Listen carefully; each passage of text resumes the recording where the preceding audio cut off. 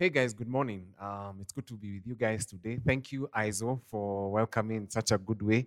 I'm feeling very humbled. God our bless Sana. And I hope you guys are okay, Manze. It's unfortunate that we can't gather together. But hey, praise be still to God. God knows what He's doing and He's working through our lives and through our nation. I think the important thing is to keep praying for our nation. The important thing is that we keep sanitizing, keep wearing our mask, social distance manzi, najua saa zingine we want to hug lakini let's try and maintain our distances. But today we just want to be grateful to God for this opportunity. We've just finished the series Made for More, and I pray that you guys will live to that potential of Made for More. And if you don't know, if you've not gone through that series, just be free to just come to Karua, go to our YouTube channels and just watch the videos. They are there. They are there. Today we just want to start on the book of Mark. And Mark is one of those books in the Bible. It's one of those we call synoptic gospels. It's found in the New Testament, by the way. Usiseme iko kwa Old Testament. But today we just want to look at the book of Mark. And we'll be journeying through the book of Mark from the month of April and hopefully also the month of May. And I don't know what you know about the book of Mark. Probably you can go to our YouTube channel and just chat there and say, you know what, this is what I know about the book of Mark.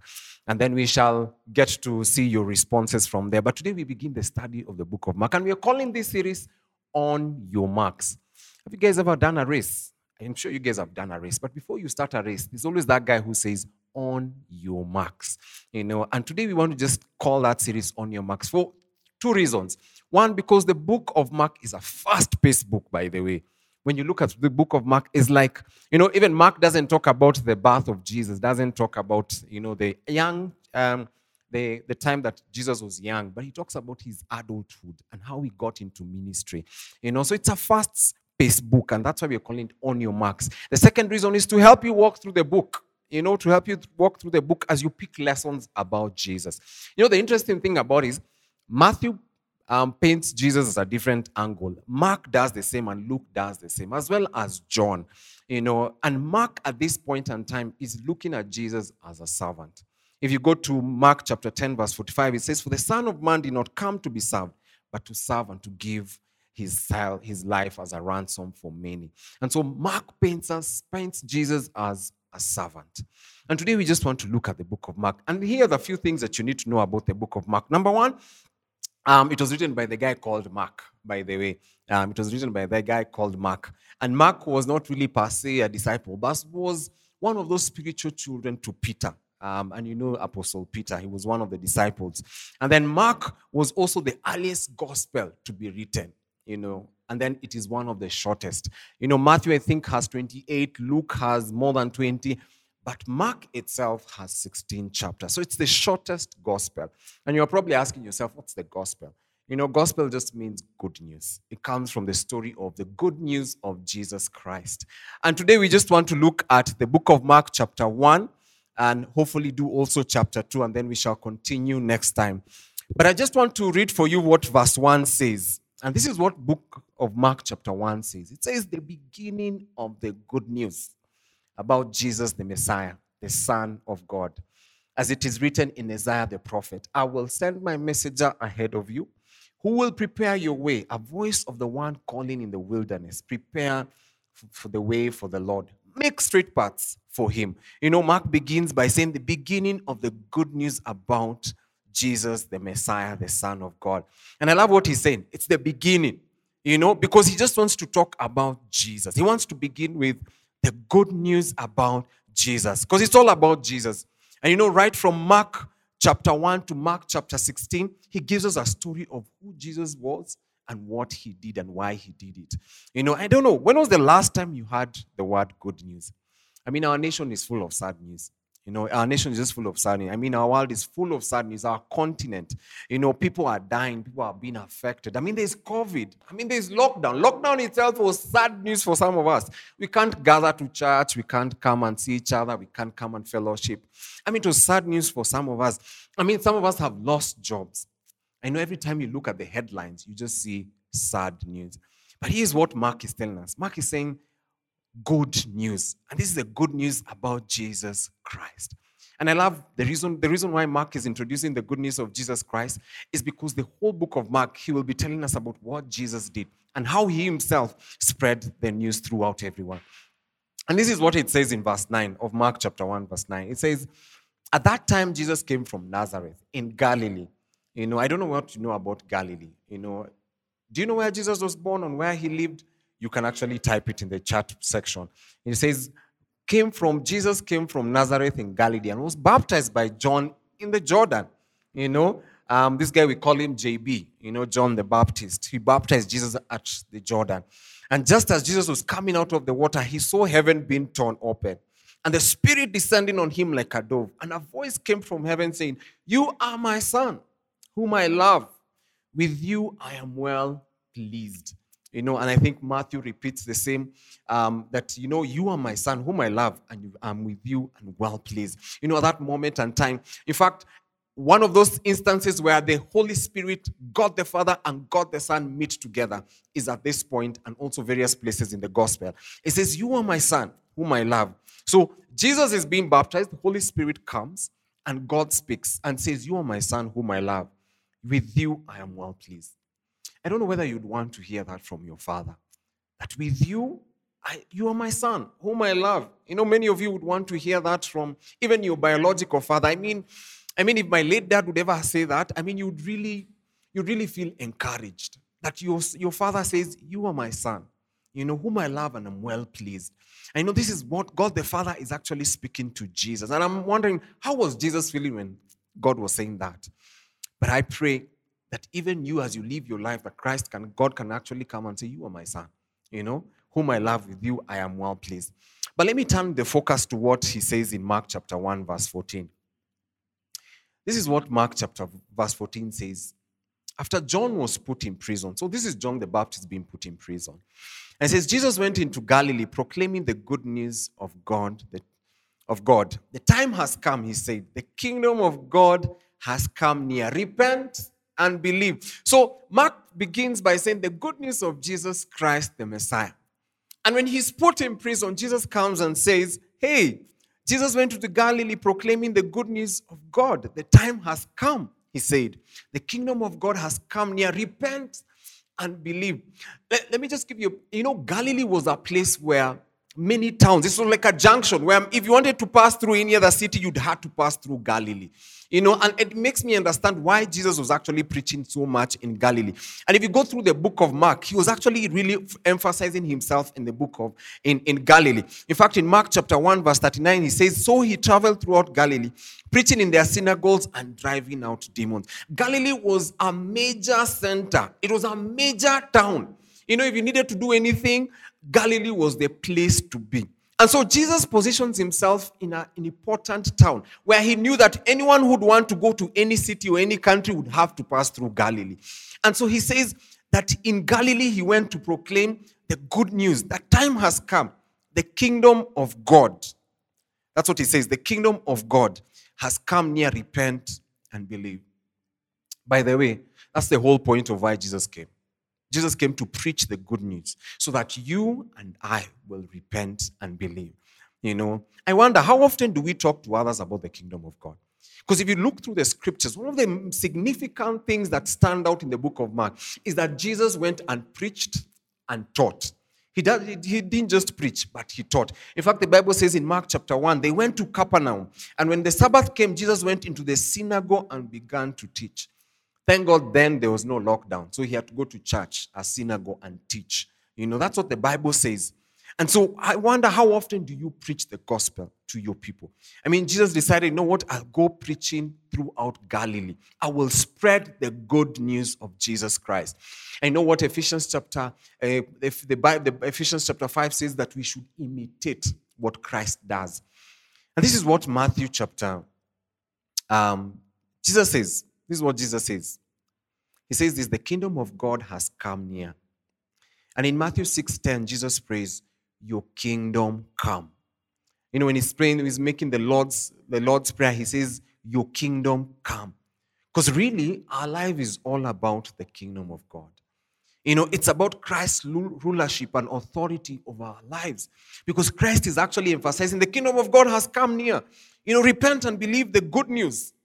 And even in Luke chapter 17, verse 21, Jesus addresses the Pharisees and tells them, the coming of the kingdom of God is not something that can be observed.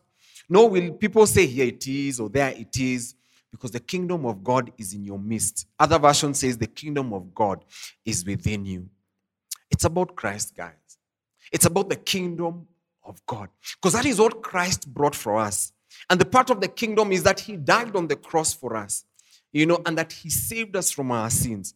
It's about Christ ruling your heart. It's about him taking lordship over your life. And those are the questions you need to ask yourself. Is God Lord over your relationship? Is God Lord over everything you do? Is God Lord over your finances, over your family, over your friendships with people?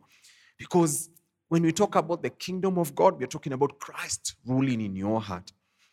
And this is what 1 Corinthians 6, verse 9 to 11 says. Or don't you know that wrongdoers will not inherit the kingdom of God? Do not be deceived. And that's what 1 Corinthians 6, 9 to 11 says. Do not be deceived. Neither the sexually immoral, nor idolaters, nor adulterers, nor men who have sex with men, nor thieves, nor the greedy, nor the drunkards, nor slanderers, nor swindlers will inherit the kingdom of God. So is the kingdom of God for everyone? No, it's not for everyone. The scripture clearly tells us that only those that do the will of God will inherit the kingdom of God. So this is not the kingdom of God, is not for everyone. But this is what Christ says in Mark chapter 1, verse 15. The kingdom of God has come near. What do you need to do? You need to repent and believe. And repentance here is a change of heart, a change of attitude, a change of your mindset and behavior. How are you living your life? Are you living according to the principles of the kingdom of God? And how do you know the principles of the kingdom of God? It's written in his word. He gives you the principles. And so repentance is a change. It's not just you confessing of your sins, but it's a conscious decision to move away from the things of this world, from the flesh, from the sin, and live your life for Christ Jesus. And so that's what Christ is calling us, to repent. But he's not calling you just to repent. He's calling you to believe in the good news. And what's the good news? That he came. And when he came to redeem man. And when he redeemed man, you became his child. And that's what Christ is telling us. But let me move along in Mark chapter 1. He says this in verse 16. As Jesus walked beside the Sea of Galilee, there again, he's still in Galilee, he saw Simon and his brother Andrew casting a net into the lake, for they were fishermen. And he says, come. He calls them, come, follow me. Jesus said, and I will send you out to fish for people. I love what the Bible says. At once they left their nets and followed him. But if you go through the book of Mark, there's this words you'll keep finding: at once, immediately. That's why I was saying the book of Mark is in a fast pace. But as it comes to an end, it slows down. And verse 18 says, at once they left their nets and followed him. Someone just comes and calls you and tells you, hey, by there, get out. We need to go somewhere. Someone you've not known for long, but you've surely heard of him, and says, come, follow me. Jesus said, and I will send you out to fish for people. I know it's the same thing. If Jesus ever called you right now from what you're doing, come, follow me, would you agree? I know Christ is always calling us. Christ is constantly asking us, come, come. In fact, he says, come to you who's weary burdened. Come, and to you who needs comfort, come. That's what he says in the book of Isaiah. Come, follow me. That's what Christ is asking. And this is what the scripture says. And I want to read for you what he says about living in your life as a disciple. And this is what he says in the book of Mark chapter 8. He says, whoever wants to be my disciple, this is Mark chapter 8, verse 34, must deny themselves, take up their cross, and follow me. And so when Christ was calling the disciples, come and follow me, he's asking them, deny yourself, carry your cross. And I love the response the disciples had. They went at once. They left everything they were doing and followed Jesus Christ. And verse 35 continues to say, for whoever wants to save their life will lose it. But whoever loses their life for me and for the gospel, he will save it. If you're ever going to live a life for Christ, you must forget about yourself. You must lose yourself. You must deny yourself for you to follow Christ. In fact, I love what verse 36 of Mark chapter 8 says, that what good is it for someone to gain the whole world, yet forfeit their soul? So Christ is calling us to keep following him every day. He says in verse 19 and 20, when he had gone a little farther, he saw James, son of Zebedee, and his brother John in a boat, preparing their nets. These guys, by the way, they were busy doing their work. They were busy in their businesses. And then without delay, again, immediate, fast, without delay, he called them. They left their father Zebedee. Imagine msee akuja kuita kwambie manze toka. You go. You leave everyone in your family and you follow that person. And you don't know even that person so much. But he says he left their father Zebedee in the boat with hired men and he followed him. Christ went to first call these guys. He went to tell them that the kingdom of God has come near. He was going to actually ask them, come, let's go preach the good news to them, to other people. And so that's what Christ does. He keeps calling us into himself. He keeps calling us to keep following him. And if the disciples were able to live, I pray that you will make a decision to also live and follow Christ Jesus. Allow me to go to Mark. I just want to look at Mark chapter 2 very quickly and just take you through the book of Mark. I'll just read this story and then we will wrap it up today. But I pray that you will get time to just go study through the book of Mark and study through the book of Mark chapter 2. We will definitely not go through everything, but I pray that you will get time. By the way, if you're not in a youth group, this is an opportunity for you to be in a youth group. Just chat in the chat section and say, I want to be in a youth group. And we will connect with you. And this is what Mark chapter 2 says. A few days later, when Jesus again entered Capernaum, and Capernaum, by the way, was in Galilee again, the people heard that he had come home. They gathered in large numbers that there was no room left, not even outside the door. He preached the word to them. As I told you, by the way, you'll keep seeing that Jesus preached the word everywhere he went. And the interesting thing about it, by the way, as you read the book of Mark, is that guys kept on following him. Guys kept on just following him. And the question I was asking myself, were they following him because of the miracles? Or are they following because they wanted a relationship with him? And I think it's in the book of John, he comes to question and ask, are you following me because of what I have done for you? Or you're following me because you want to have a relationship with me? And so verse 3 says, some men came bringing to him a paralyzed man carried by 4 of them. Since they could not get him to Jesus because of the crowd, they made an opening in the roof above Jesus by digging through it and then lowered the mat the man was lying on. When Jesus saw their faith, he said to the paralyzed, your sins are forgiven. I love the fact that Jesus didn't say you're healed. Please note, when you go back to the book of Mark chapter 1, he heals everyone. He actually heals Simon's mother-in-law. He actually heals a man with leprosy. But this time, instead of saying you're healed, he comes and says your sins are forgiven. Now, during those days, if you suffered any disease or you were paralyzed or you had leprosy, people thought you probably had sinned or done something wrong. And so Jesus gets to understand the culture of them. And what does he do? He responds to them by saying, your sins are forgiven. Because they knew once your sins are forgiven, then you will be healed. So Jesus uses their culture to be able to respond to them. And he says, your sins are forgiven. And what happens to this man? This is what it says in verse 10. But I want you to know that the Son of Man has authority on earth to forgive sins. He said to the man, I tell you, get up, take your mat, and go home. And so this guy is forgiven. Even Jesus, at that moment in time, he didn't tell him you're healed. He just said, you're forgiven. And there's a certain healing that comes when you forgive. And I think that's the picture he lays for us on the cross. That every moment we look at the cross and fix our eyes on the cross, every time we sin and ask for forgiveness, then he heals us. And that's what he did for us on the cross. He took away our sins and our infirmities. And that's the picture I see from the book of Mark chapter 2. And he forgave us of our sins. And I pray today, during this Easter, we are celebrating the resurrection of Jesus Christ. That he died on the cross on Friday and now he's resurrected.